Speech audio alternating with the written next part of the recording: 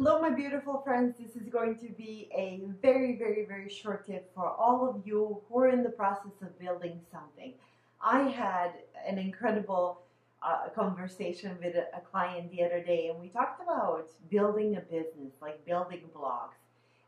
What I often find, actually, pretty much in every single interaction with a client who's trying to build something, whether it's a business or a movement or promotion within a company, is this concept of getting ahead of themselves and saying, okay, well, I figured out what I really want to do. I want to be a coach or a CEO of a company.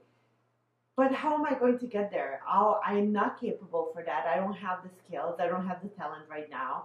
I don't have, the money. I don't have the blah, blah, blah, blah, blah. You know how the story goes. I'm pretty sure you had that tape running in your head at some point as well. I know I have. So she, in her own, what I love among my clients, how brilliant they are and how they come up with their own analogies to explain what's happening. Because I was explaining to her that in order to get to a certain level in the company, or actually start a company, you actually need to test the market. And she said, but I'm not good at that. You can't get good at something unless you actually do it.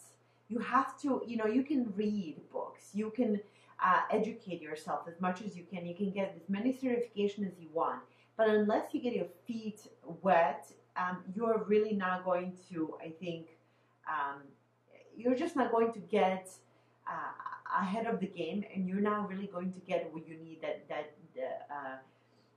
the confidence that comes with trying something new. So she used the analogy of marathons, right? Training for marathons as this building block for what she's doing. She said, that's interesting.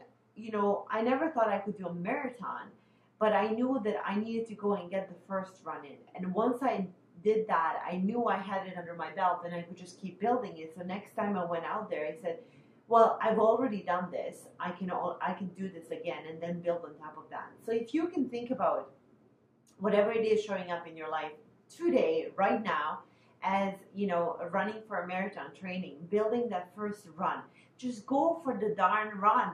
Do it. Whatever that is, try it and then do it enough so that you know that you actually can do it, and then you will be able to build on top of that. You have to get out there and do things.